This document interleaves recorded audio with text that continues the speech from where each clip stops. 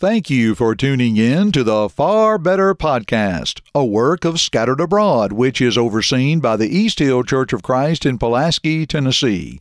You can find our website at scatteredabroad.org. In this podcast, we seek to please God now, so our eternity is far better. Here is your host, Michael Clark. Hey everyone, welcome back to another episode of the Far Better Podcast. I am your host, Michael Clark, and I'm glad to have this opportunity to study with you. We are looking today, episode 10 of season 2, at the apostles and suffering, part 2, and how they were expecting and happy to suffer. And I want us to focus on the first aspect of this, the expectation of suffering. And I want to start with kind of an illustration here, that we need to be thinking about. A couple of years ago now, my wife and I, actually about, 5 years ago now, we bought a Prius, stop laughing, and we had that Prius because my wife was in nursing school down in Senatobia, Mississippi, and I was in preaching school in Memphis, and so kind of needed her to have a vehicle that could get her good gas mileage for an hour and a half almost drive every day. So we bought that Prius, and it was a very good vehicle for us. I mean, it was wonderful. Say what you will about the Prius itself, it saved us money. And so we had this Prius for a while, and we were going to continue to keep it. Even though my wife had gotten pregnant, we were looking at car seats, we were looking at all these things back in 2017, and my dad did a debate with Michael Bronner. You might remember that if you haven't seen that. Shameless plug. I'll try to remember to put in the show notes here. I'm going to make a note. If you hear me typing, that's what I'm doing, to put the show notes a link for Dad's debate. And that is a debate that I was able to be a chart man on, and it was a wonderful debate. I encourage you to go and watch it. But we're on our way home on a Saturday night, and I have to preach the next morning. I'm driving most of the way through this one area called Hurricane Mills, Tennessee. And I don't know if you remember the big, gigantic storm that stretched from Oklahoma to Florida at the time that this happened, but that was that night. And we stop at this Pilot gas station, and we're told, hey, there are trees all down on the interstate. Now, I have in my vehicle with me my grandfather, or actually my wife's vehicle, the RAV4 that we had, my grandfather, and he's got very bad back and knee problems and can't really sit in a car for long periods of time. So we're trying to find an alternate route, and to make a long story short, we went down this road that was called a road but was really like a creek bed. And I didn't expect to blow out my Prius tire. And I mean, when I say I popped it, I have never heard a tire pop before. But I put it in reverse, and I must have hit a sharp rock because it just exploded. And we got the Prius, and what we didn't know we had done as well is we'd done a lot of damage to the under part of the car and as well as the engine. And so it sat on my driveway for 6 months, and I finally got it fixed after opening up the claim again with the insurance and working through all of that mess, as you probably have known if you've experienced it before. And I kid you not, almost a month after getting that car back in working order, back into a good condition, I hit a deer on my way home from Wednesday night services. I drive a truck now, and I think you know why. But I can tell you that night when I was driving home and that deer jumped out in front of me in that Prius, I did not expect that to happen. And so it was quite a shocking situation. I didn't expect for that Prius to be technically on blocks on cinder blocks, if you will, for 6 months, because we had wrecked it trying to get home during a storm. Come to find out, there weren't even any trees on the interstate. So if you're the person that said that at the Pilot gas station and somehow you're listening to this, I forgive you. But man, that was a stressful night, and I'm not appreciative of what happened, but I forgive you for saying it. But I didn't expect those things to happen. But I can expect to suffer as a Christian. I want you to notice what Paul said, and I'm going to read a lot of verses here as far as a lot of portions of verses. And I'm going to start with Romans 5:3, where he talks about glorying in tribulations, knowing that tribulation produces perseverance. In 2 Corinthians 1 and verse 7, he talks about being partakers of the sufferings. In 2 Corinthians 4, verses 8 and 17, he says, we're hard-pressed on every side, verse 8, and verse 17, our light affliction. If you go to chapter 6 and verse 4, it talks about tribulations, distresses, and needs. In 1 Thessalonians 3 and verse 3, he talks about shaken, no one being shaken by these afflictions. In verse 4, he says that we would suffer tribulation. We told you before this was going to happen. Verse 7, in all our affliction and distress, we were comforted concerning you by your faith. He goes on to say in 2 Timothy 1 and verse 8 that he's going to have us basically not being ashamed of the testimony of our Lord or of him and his prisoner, but sharing with him in the sufferings for the gospel. And 2 Timothy 2 verse 3 says we must endure hardship as a good soldier. 2 Timothy 4 and verse 5 says we endure afflictions. And Philippians 1:29 says we have been granted on behalf of Christ not only to believe in him, but also to suffer for his sake. So if you were to ask the Apostle Paul, what is your expectation of Christianity? He's going to say that I would suffer. That I would suffer. Peter said a lot about suffering, though, as well in his book that he wrote. Really, his 2 books that he wrote, but we're going to focus on the idea of the first book mainly. We're looking at 1 Peter chapter 1, beginning in verse 6, where he says, you've been grieved by various trials. In chapter 2 and verse 19 and 20, he says in verse 19, you've been suffering wrongfully. And when you do good and suffer, if you take it patiently, this is commendable before God. In 1 Peter 3:14 and 17, he says in verse 14, even if you should suffer for righteousness' sake, you are blessed. In verse 17, he goes, if it is the will of God to suffer for doing good than for doing evil. In chapter 4, verses 15 and 16, he says, and I'll read most of these 2 verses, let none of you suffer as a murderer, a thief, an evildoer, or as a busybody in other people's matters. Yet if anyone suffers as a Christian, let him not be ashamed, but let him glorify God in this matter. And verse 19, he says, therefore let those who suffer according to the will of God commit their souls to him in doing good. And finally, 1 Peter 5 and verse 10, where the Bible says, may the God of all grace who called us, I should say, to his eternal glory by Christ Jesus, after you have suffered a while. Peter, what's your expectation of suffering? Is it expected for the Christian? Is that what the Christian should kind of think is going to happen? Yeah, it is. Why did they have this mentality? Let's look at what the Lord said. In Matthew 10 and verse 38, he says, he who does not take his cross and follow after me is not worthy of me. In Matthew 13:21, he talks about when tribulation or persecution arises because of the word, immediately he stumbles, talking about that one that has no root and only endures for a little while, and when he's faced with persecution, he flees. In Matthew 16:24, Jesus said to his disciples, if anyone desires to come after me, let him deny himself and take up his cross and follow me.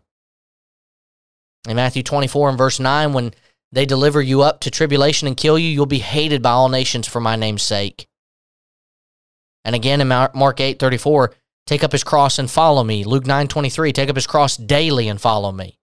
Luke 14:27, whoever does not bear his cross and come after me cannot be my disciple. And then finally, in Acts chapter 9 and verse 16, we're told, I will show him, talking about Saul, we know him as Paul mainly, the things, how many of these things he must suffer for my name's sake.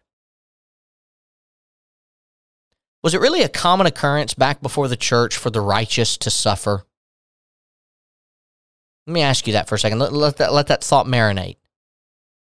Was it really a common occurrence back before the church for the righteous to suffer regardless of circumstance? Now, you see, you only find suffering when they disobeyed God. Deuteronomy 28 is very clear. The first 14 verses of Deuteronomy chapter 28 tells us all of the blessings that can happen in life if you follow God. 14 verses of Deuteronomy 28 are spent talking about that. the rest of the chapter, the rest of the 67, 68 odd verses are spent talking about the cursings that will follow if you don't. So if you obey God, there's no suffering. That's the old law.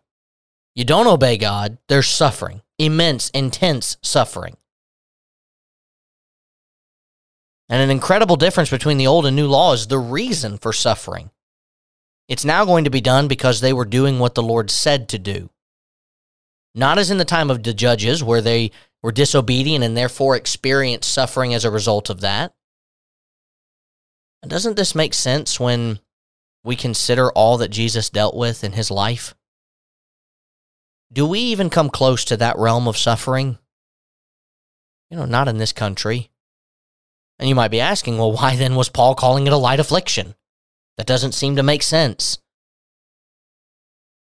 Because when you compare it to Jesus, it really is a light affliction. He was happy to suffer for Christ. It didn't matter to him, the circumstance. And that's the last part of our study today. These apostles did not just expect to suffer. They seemed to be excited to. In Acts 5:41 and 42, the Bible says, "So they departed from the presence of the council, rejoicing that they were counted worthy to suffer shame for his name. And daily in the temple and in every house, they did not cease teaching and preaching Jesus as the Christ." Paul himself says in 2 Corinthians 12, verses 7 through 10, "Lest I should be exalted above measure by the abundance of the revelations, a thorn in the flesh was given to me, a messenger of Satan to buffet me, lest I be exalted above measure. And concerning this matter, I pleaded with the Lord 3 times that it might depart from me. And God's response was, my grace is sufficient for you, for my strength is made perfect in weakness. Therefore, most gladly, I will rather boast in my infirmities, that the power of Christ may rest upon me." In verse 10, "Therefore I take pleasure in infirmities, reproaches, needs, persecutions, distresses for Christ's sake. For when I'm weak, then I am strong." This is not to say that they enjoyed the pain and that they treated Christianity as some type of fight club, or that they were looking forward to death and they had a death wish. It just means they were happy they suffered for a worthy cause. And can you really blame them for that? I mean, you and I both remember, right, what they were like before the crucifixion? They weren't really all in, right?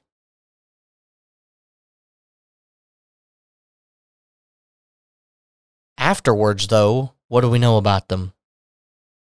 Oh, man. They are all in. Ready. 100%. Could it be true that we need to have more of an understanding like Paul? You remember what I said in season 1 of the Scattered Abroad material that brought about disease and all the illnesses in the world? It's sin. So what really gave me Crohn's disease? You could say genetics and you'd be correct. But I can tell you with all certainty it was sin. Can I say then that this could be my thorn in the flesh? To make me question God, to make me feel like quitting, to make it seem like serving Christ is not worth it, because after all, what so many people say is, if you really love God, and God really loves you, God wouldn't put you through this. The disciples and the apostles, as we know them basically after the New Testament church was started as apostles from that point forward, they disciplined themselves. And I have to ask you and I, as we think about our lives, have we ever disciplined ourselves? Maybe it's to lose weight or to finish an assignment. As I'm literally recording these right now, I'm up against a deadline to get my first episodes for season 2 in so that they can go through the proper edits and things for the network. So I'm disciplining myself. I'm trying to focus on getting this task done so that I can later give myself a reward for getting it done. So what do most normal people do when they complete a specific task? They give a reward to enjoy that completion. For example, when I lose 20 pounds, I'm going to go out on a nice date with my wife. We're going to go and do something we can't do right now because of my weight. So maybe someone says, when I lose 20 pounds, we're going to go horseback riding because I can ride a horse if I lose 20 pounds, and my wife's always wanted to do that.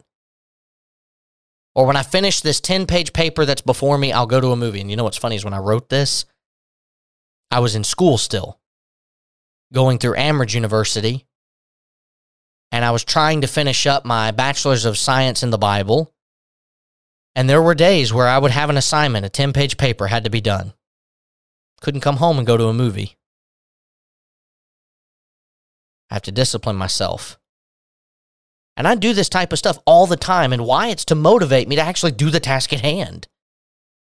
And perhaps we need to see heaven as the ultimate goal. It's more than a nice date. It's more than going to a movie. It's more than doing anything that we consider to be fun, because it's not equivalent to the activities that I'm wanting to try to get to now. And the idea that when I'm done with this, I'll tell you right now what I'm going to do.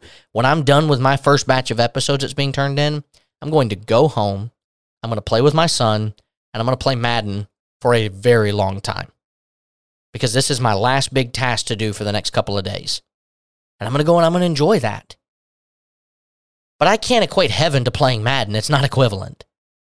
My Christianity and my walk with Christ has to put myself in a position, though, that I say, I will take this now and discipline my body and be ready to go at any moment, ready to suffer at any moment, because what's waiting for me when I'm done, what's waiting for me when I'm completed my task, is bliss. The apostles understood this. Labor now, get the reward later. What does that sound like? Kind of sounds like a roundabout way of this podcast title, right? To live as Christ, to die as gain. I'm hard-pressed between the two. Living on in the flesh or going on. Because I have a desire to depart and be with Christ, which is far better. But I'm going to do my task. I'm going to do what's right. I'm going to finish what I started. And so maybe, just maybe, you and I are trying our best. And I'm not really talking to us then in that moment. But let me speak to us that might not be. If we live in a country like America, especially, and we're not willing to go all in and to say certain things even if they're not popular, and to do it in a nice way. I'm not saying you need to be a jerk, but I am saying that the truth is still the truth, and we have to follow it. What's our excuse if we're not doing that? We have to focus, right? And I hope and pray that we will. Now, Lord willing, next week, we're going to look at the idea of dealing with suffering in a 3-part, or actually, I guess a 3-part, and it might even be a 4-part. I got to double check that, but don't quote me on it. At least a 3-part, okay? A 3-part episode arc on the idea of dealing with suffering. How are we going to be able to do that? And next week, we're talking about remembering what we are. I hope you'll tune in then, but until then, let's all please God now so our eternity can be far better. Thank you for listening to this podcast from the Scattered Abroad Network. If you would like to email us, you can do so at thescatteredabroadnetwork@gmail.com. That's thescatteredabroadnetwork@gmail.com. Remember, you can check the show notes below for all of our social media platform links. Also, don't forget that you can find us on all major podcast platforms, and please leave us a rating or review. We hope and pray that this has helped you grow closer to Christ, even though we are scattered abroad. May God bless you.